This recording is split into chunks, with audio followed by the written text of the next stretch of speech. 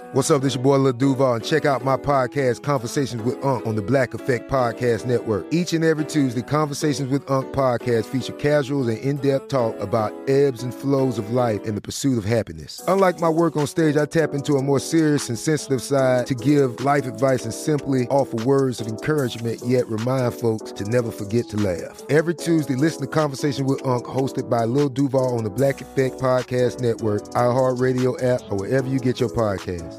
Presented by AT&T. Connecting changes everything. Hey everyone, Homes.com knows having the right agent can make or break your home search. That's why they provide home shoppers with an agent directory that gives you a detailed look at each agent's experience, like the number of closed sales in a specific neighborhood, average price range, and more. It lets you easily connect with all the agents in the area you're searching so you can find the right agent with the right experience and ultimately the right home for you. Homes.com. We've done your homework. Hey everybody, Chuck here. Hope you're having a good Saturday. This week I selected for the select episode a great one from August 8th, 2012. How does a diving bell work? And I think if you've listened to this show before, you know I love antiquated equipment and steampunky things. And all of that together is a diving bell. So I just picked this one out because I remember it being a good one. So please to enjoy How Does a Diving Bell Work right now. Welcome to Stuff You Should Know, a production of iHeartRadio's How Stuff Works.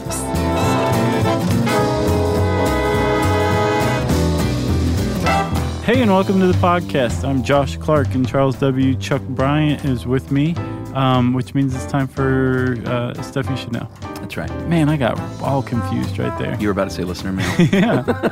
It was a little close for comfort. Our shortest show ever. Yes. How introductions work.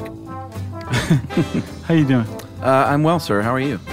I'm good. It's a little warm in here today, isn't it? I feel like this tomb-like room that we're in is always sort of warm and off-putting. Well, there's like 18 IKEA lamps in here, and I guess it feels like it's warmer than usual. They generate some heat. That's how they power Switzerland. Or is it Sweden? With heat it Switzerland? From Sweden. Sweden. Yeah. Yeah, sorry. Swedish. Yeah.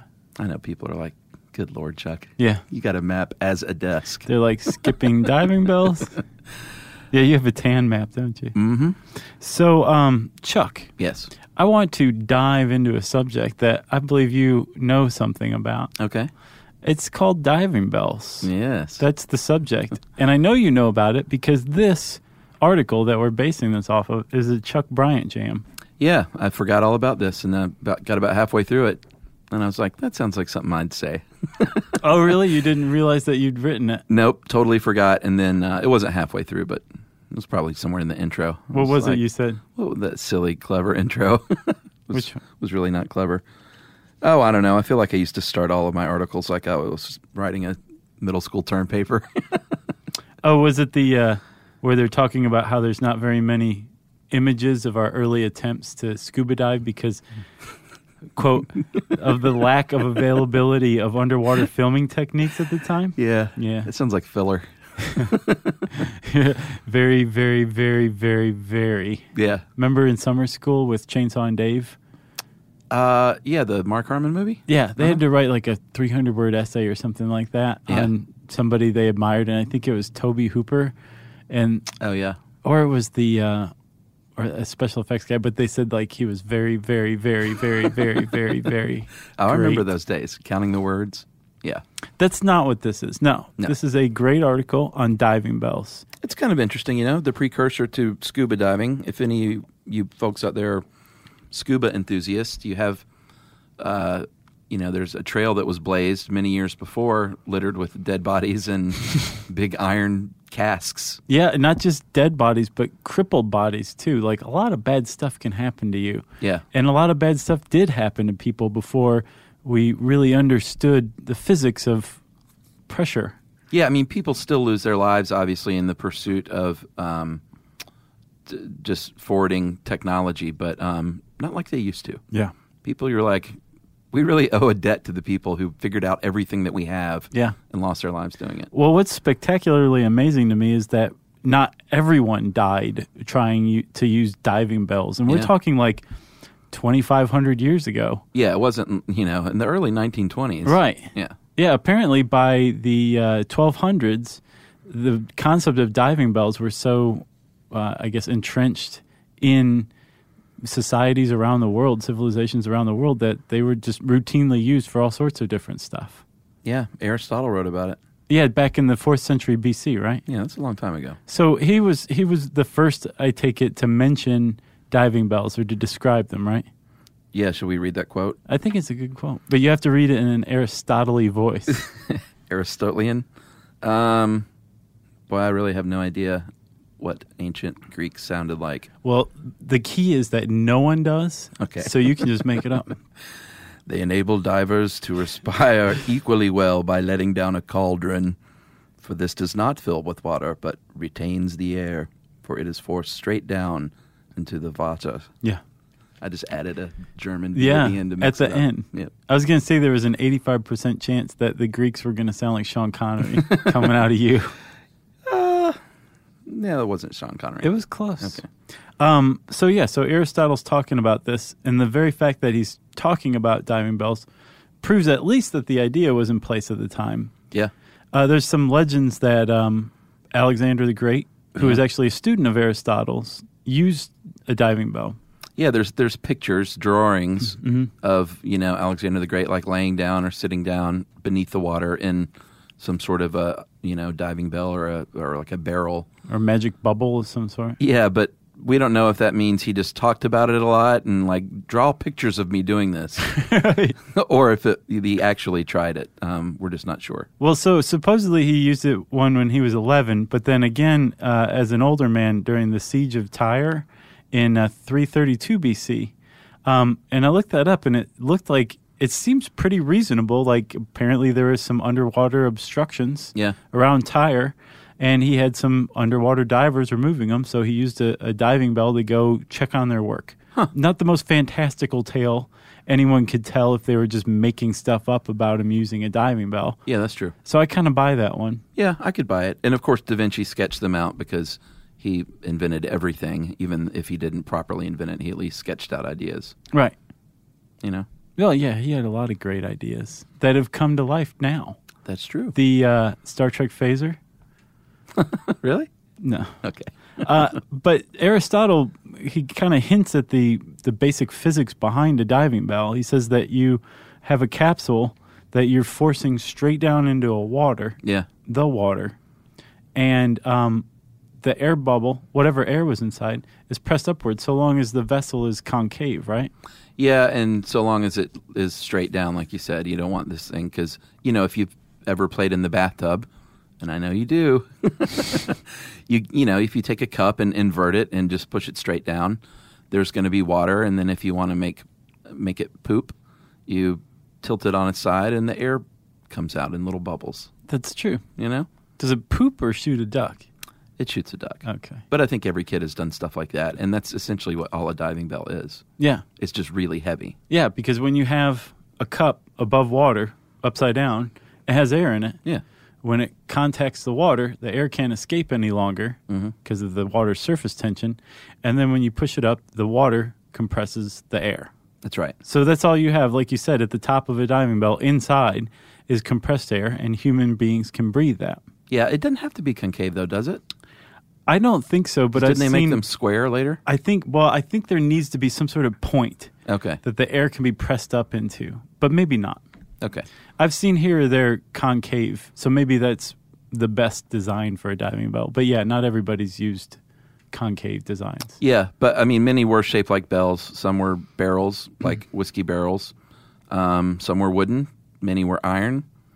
They were trying all sorts of things basically just to see if it worked. Right, and they figured out like the heavier the better because this thing had to be able to go down to the bottom of the sea, whatever depth that was. And not tip over. Yeah, it couldn't tip over, and it had to be balanced too. So you had to have ballasts. If you weren't using an iron diving bell, you had to put weights on it, and they had to be balanced or else it would tip over. It was a big deal. Yeah, and I think the key here is this is breathable air. Right. Like, it depends on how deep you are and how big your bell is, obviously. But I think one example I gave in here was if you have a 10-foot tall bell down 325 feet, that's only about 11 inches of air. Right. That's not enough. No, I don't think they were going that deep back then. No. Or at least they were not smart to do so. No, those are the ones that died. That's right. So one of the other problems that these people faced, aside from dying because they went too deep and ended up with just 11 inches of air. Yeah. Now, we should point out, though, before we go any further, physically speaking, that's by volume, that's 11 inches of air. Yeah. But that's still the same amount of air that filled up the diving bell above water. So just compressed. Right, it's compressed. Yeah. So you have compressed air. So all those oxygen molecules are still there. They're just in compressed form. Yeah, that's a good point. The problem is, if you're in there, you're compressed too, right? Yeah. And when you're in that state of compression, the oxygen and the nitrogen in your bloodstream get compressed as well. That's right. And they dissolve, which isn't a problem with the oxygen because the tissues, the surrounding tissues, absorb that oxygen and they love it. It's like yummy to them. But the nitrogen remains dissolved in the blood until you decompress. Then you have a problem. Yes. Then you have a Radiohead album. Did they have one called The Bends? Yeah. I didn't know that. It's a great one. It was the one that preceded OK Computer. Sort of. Did they make a bad album ever? No. That's a good point. Yeah. Yeah, that's what the Bends is, and that can when the nitrogen tries to escape, it forms little bubbles that block blood vessels, and that's why you can like have a stroke or a heart attack if you ascend too quickly. And it can go to your joints and cause excruciating pain. I imagine. Crippling. Remember I mentioned being crippled before? Yeah. You've suffered the Bends? No. Earlier I said, like, you said the history's okay. littered with dead bodies, and I said, and crippled bodies. I feel like we've talked about this. My lifelong crippling. Well, momentarily, I thought you meant... I've never had the Bends. Okay, I thought I remembered many moons ago you mentioning... Scuba diving? Something about the Bends. Maybe it was during Scuba Cat. I've never had the Bends. Okay. Yeah, poor Scuba Cat. Yeah. If he'd gotten the Bends... I don't know. I wonder if Scuba Cat's still around. I don't know. He was kind of old already, wasn't he? I don't remember. Boy, that was a winner. One of our best. So, when you come up too quickly, the nitrogen in your blood undissolves, forms bubbles, blocks your blood vessels, blocks your joints, causes tremendous pain, strokes, death, all that stuff. That's right. So, when you're an ancient bell diver, I guess is what you call them. Sure. Is that right? A bell diver? Yeah. Seems right. And you were down for very long, too deep, and you came up too quickly, you're in a lot of trouble. That's right. And they may not have even understood the Bends at that point. I imagine they didn't. Right. They're like, he's just got the diving bell sickness. Right. Again. Yeah. It was because he sinned or something like that. Yeah, that's right. He upset Zeus. So things went on like this for quite a while. Through the Renaissance into the 16th century, people were using these diving bells. It was all well and good. They were having a blast down there, having parties. And then at some point, people were like, you know what? I bet we could make this better. Right. You know? These guys keep running out of air down there and dying. Yeah. Or they run out of air and they have to come up too quick and they get the bend. So how can we improve this? Or they're only 14 feet down, sitting in a bell, and what's the point? Which is magnificent, but the ship that we need to get to is 100 feet down. Yeah, exactly. Like they needed this. They wanted to have applications they could use, like to build things or repair things, right? Or get, pirates' booty. Exactly. And speaking of pirates, Jack Sparrow does this with a canoe in the first... Pirates of the Caribbean? Yes. Does he really? Yeah, he turns a canoe upside down and walks along the ocean bottom. And I don't remember how he pulls the canoe down. Technically speaking, it's possible if he pulled it straight down. I think the magic of Disney. But I don't think it's physically possible what he did. Just want to make sure that anybody who really liked that part, I poo-poo it. Okay.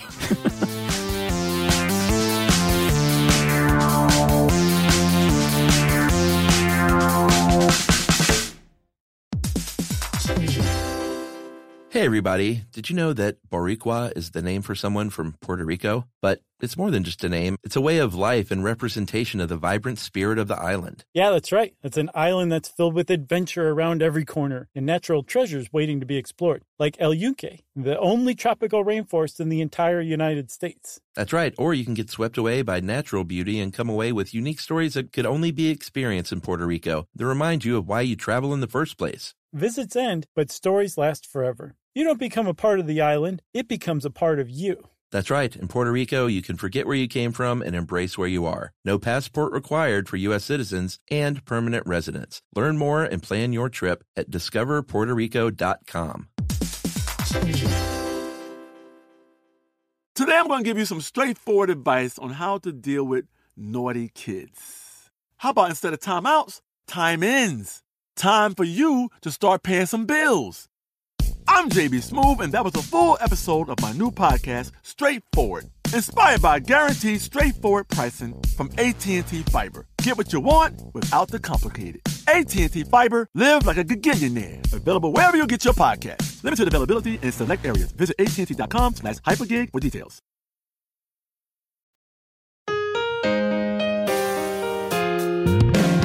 Learning things with Chuck and Chuck.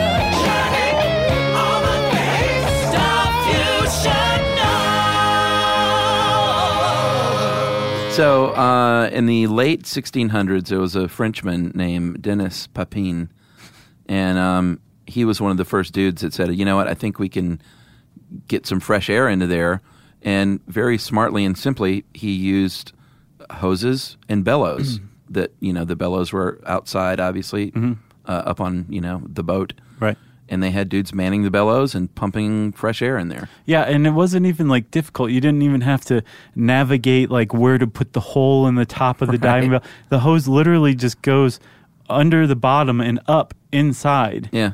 And then the air just presses up. Super easy. Yeah. So you've got fresh air now. Yeah, they can stay down there longer. That's right. all that's solved, basically. But it's still not pressurized. The air they're pumping in isn't pressurized. That's true. So they couldn't go any deeper. Yeah.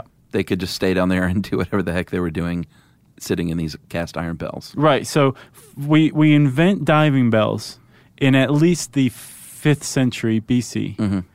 We have to wait until the 17th century AD before we make a real innovation to them.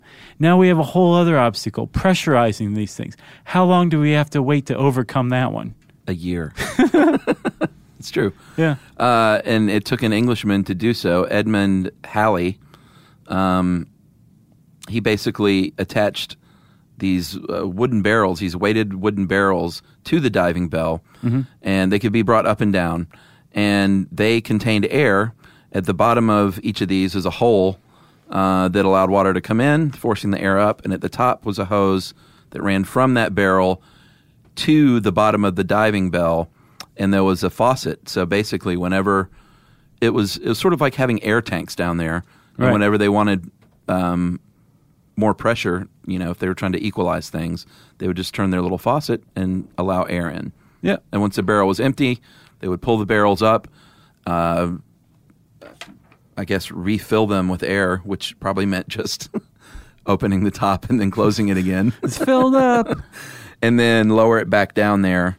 And all of a sudden, you could control the pressure. And that was the same Halley who named a comet after himself. Was it really? It was. No way. That guy was all over the place, Renaissance man. Yeah. Yeah. That's where that word comes from. He was from, a post-Renaissance Renaissance man. That's true. So now we have pressurized diving bells, right? Yeah, and basically it equal to that of the surrounding water, so that means you can go deeper. You can stay down longer. You can... You run out, if the water starts to creep up, you just add more pressurized air, and it pushes the water back down. Yeah. It keeps the water at bay because it's at the same pressure. So to the water, whatever's inside the diving bell might as well just be more water. Yeah. It doesn't have this crazy urge to fill the diving bell up any longer because there's something there. It just kind of goes along its happy way to the Mariana Trench. That's right. And I bet there was some 17th century David Blaine that very shortly afterward was like, I can stay down here for 2 months. Right. And people are like, who cares? Well, the horrible thing was when you added pressurized air, again, you're pressurizing not just the diving bell, but the people. Yeah. So to become pressurized to go down in a diving bell was a pretty horrific thing to endure in and of itself. Yeah, I guess so. When they built the Brooklyn Bridge, Yeah. to the two towers that I guess that The support, main supports. yeah, Yeah. those are down almost to the bedrock. They were going to go down the bedrock, and then they found out like there's some pretty stable aggregate 30 feet above bedrock, so they just planted them on those. Yeah. But to construct those, they had to drop these huge caissons, which are basically like giant structural diving bells. Yeah. And they pressurized them, and it kept the water of the river out. So like literally the river's just flowing around this stuff. So weird. But there's men working in these things, and they'd have to pressurize before going in them. And it was just like this, their eardrums would burst once in a while as they were being pressured, because it wasn't like gently. It was like, Oh, yeah. I guess it was better than just walking right into the caisson, but it was still pretty rough. Yeah. And then they go and work in there for a couple of hours and then Or come die. out and hopefully not get decompression sickness, the Yeah. bends. But actually the project manager, the son of the designer of the Brooklyn Bridge, Washington Robles, the son, he suffered a lifelong crippling from decompression sickness after going and inspecting some of the work in one of the caissons Really? and coming out too quickly. Well, I know a lot of people died, and like I enjoy walking across the Brooklyn Bridge, as many New Yorkers do, and you should think about that next time you're doing so. Yeah. That like people gave up their lives so you could like say snarky things and Instagram photos of yourself Right. and all the other things that you do. There's a really great Ken Burns documentary on the construction of the Brooklyn Bridge. Ooh, I haven't seen that one. It's good. It's Is like it- a straight up PBS one, no frills. Well, he's not about frills. Right. He just moves pictures like around and Yes. pans in and out. This may be his least frilly. Okay. Yeah. I'm not knocking Ken Burns. I like a good Ken Burns. Well, you'll probably like this one then. So 100 years after being able to control the pressure with bellows and the barrels, an English, another Englishman, a scientist named John Smeaton, invented an actual diving air pump in 1788. And it was on the surface, obviously, and took like 4 guys to operate it. And it was basically like Dennis Papin's original plan, but it was just mechanized. So they were able to build like big ones, like people, as many as like 12 people could go down in Right. these things, Yeah. and like have a party, Yeah. if they wanted to. They made windows eventually. Yeah. They put electricity in them. Yeah, that's a little scary Yeah. for that time period. Oh, yeah. I don't know if I would have trusted that Yeah, I wouldn't have in the either. late 17 or early 1800s. Right. Yeah. We just discovered electricity. Now let's put it underwater. And they used them for, like you said, building bridges and repairing docks and Early saboteurs would sneak up underwater to cut the anchor lines of enemy ships. really. That's a very handy use of the diving bell. So you dug up a cool story about. Was that this year? I didn't look Yeah, at the it year. was just this May 26th. Yeah, a guy named Harrison Okene, a 29-year-old Nigerian boat cook, was on a tugboat, a Chevron tugboat, and in the Atlantic, and it capsized. Yeah. And he was eventually, through all this, capsizing and tumbling around and water flowing in, And sinking 100 feet. yeah, and sinking, of course, ended up in a bathroom, trapped with air. Yeah. Sort of like the same concept of a diving bell, and people wondered he'd survived after 60 hours. That's the good news. 60 hours. But physicists were like, well, how did this happen? Yeah, like, you probably shouldn't have been able to live that long down there. Right, the press reported that he had something like 4 feet of air or something like that. And the chamber that he was in was only about 4 feet high. So 60 hours of air shouldn't have worked.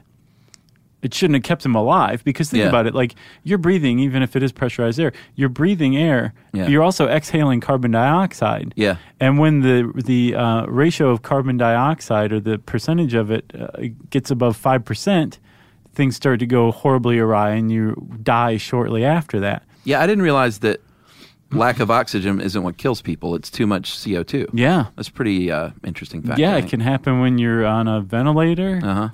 That's apparently a big risk when you intubate somebody is their CO2 buildup. Wow. Can kill them. So anyway, why didn't this guy die? Well, it turns out that with pressurized air, especially when it's pressurized against cold water, CO2 is readily absorbed by that water around it. So when he was exhaling, the oxygen was remaining, but the CO2 was basically being wicked away. Right. And since that CO2 or the air bubble that he was in was pressurized, he was 100 feet underwater. Which actually helped him. Right. He had a lot of oxygen. Yeah. A bunch of oxygen was just pushed into this little area. Yeah. But the CO2 was being wicked away, and that's how he managed to survive. Yeah, it said for every 10 meters you descend, 1 atmosphere of pressure is added. Mm-hmm. And it makes it more dense, according to some lawmaker named Boyle, according to Boyle's law. And so since he was 30 meters below, it became more dense by times 4. And so that meant that he didn't need as much air as you would think for someone that's underwater and, Right. So how much did he need? Like you need 10 6 cubic meters a day of air. So he only needed 6 cubic meters in the end because of the temperature of the water and how deep he was. Right. And also, I mean, don't remember, that's a lot of air compressed into the same amount of area. All those molecules are still present. Yeah. They're just in a smaller amount of area. But they also think, though, that it was connected to another air pocket. Which probably helped. Even still, the guy survived in an impromptu, inadvertent diving bell 100 feet below the surface for 60 hours. Dude, in the dark, under the ocean. With his head next to a toilet. Oh, man.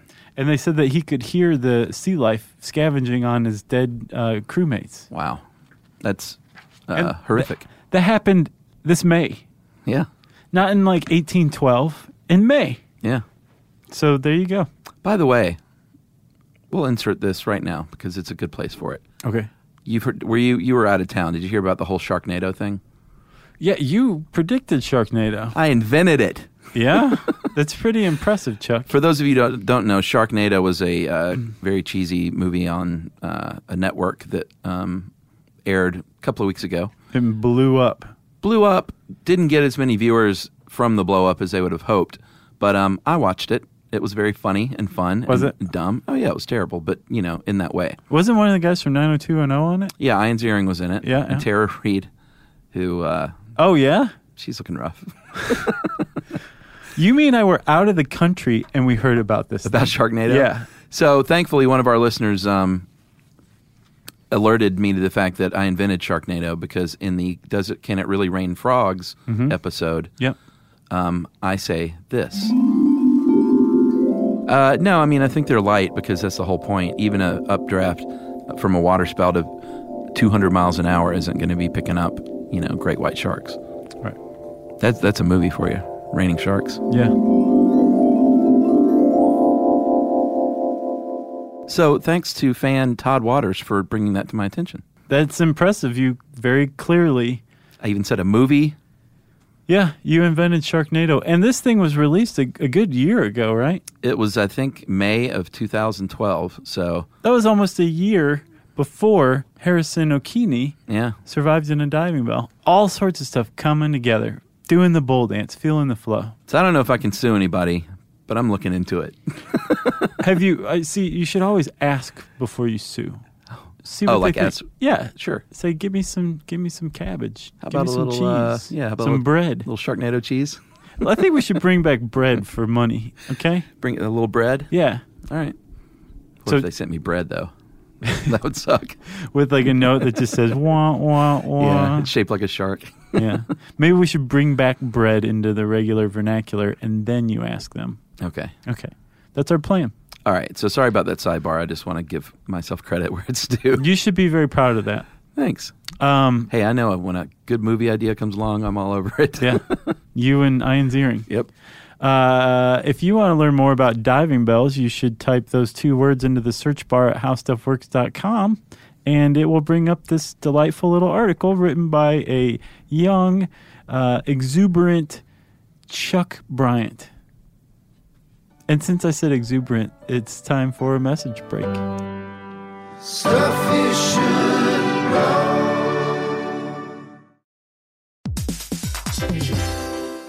Hey, everybody. Did you know that Boricua is the name for someone from Puerto Rico? But it's more than just a name. It's a way of life and representation of the vibrant spirit of the island. Yeah, that's right. It's an island that's filled with adventure around every corner and natural treasures waiting to be explored, like El Yunque, the only tropical rainforest in the entire United States. That's right. Or you can get swept away by natural beauty and come away with unique stories that could only be experienced in Puerto Rico that remind you of why you travel in the first place. Visits end, but stories last forever. You don't become a part of the island, it becomes a part of you. That's right. In Puerto Rico, you can forget where you came from and embrace where you are. No passport required for U.S. citizens and permanent residents. Learn more and plan your trip at discoverpuertorico.com.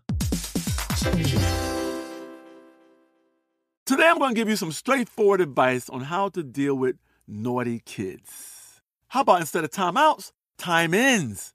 Time for you to start paying some bills.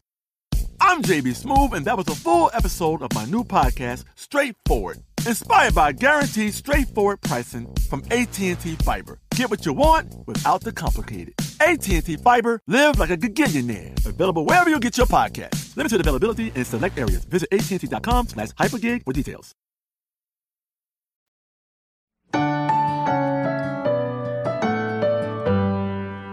Stuff you should know. And now it's time for listener mail, Chuck, whether you like it or not. I hope you're ready. We heard from another teacher. Uh-huh. We like to read these. Hey, guys. The reason I'm writing is to tell you how much Stuff You Should Know has helped me during my first year of teaching. I am 24. Just finished my first year as a high school social studies teacher. All right. This year I taught law and justice and AP psychology. Law and justice. That's awesome. And AP psychology. Yeah. Well-rounded. Since I listened to a huge bulk of your shows, when I was preparing various lessons, I used the information that I had on different podcasts. I'd heard on different podcasts. Then I thought, you know what? I should just play it. I'll get even lazier. Right. And just play the show. Yeah. The podcasts were a big hit with the kids. They got a break from hearing my voice, and I got a break from talking. Stuff You Should Know is also great for teachers because the articles you guys use for the podcast are well researched and written. Thank you. Thank you. I don't have to worry that you guys are just making up information. And if you are, don't tell me. Students said the winner of their all-time favorite in class was How Barbie Works. That's probably my favorite, too. That's a good one. That and disco. I created a pretty awesome PowerPoint to accompany it, and I attached it.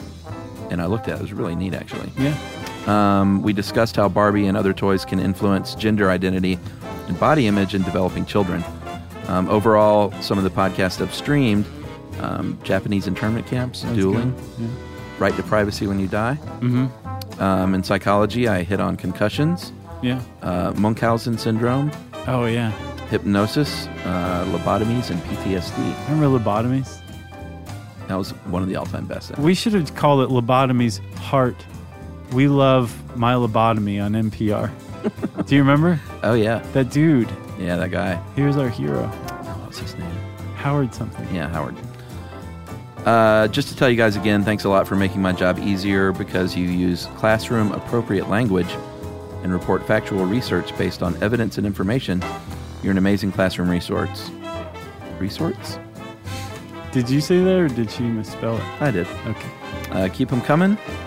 Carly Brown. Well, thanks a lot, Carly Brown. We appreciate that. And Or thanks Ms. for- Brown, as your students probably call you. That's right. Thank you, Ms. Brown, for letting us know that. We like to know that we're helping shape young minds for the better. That's right.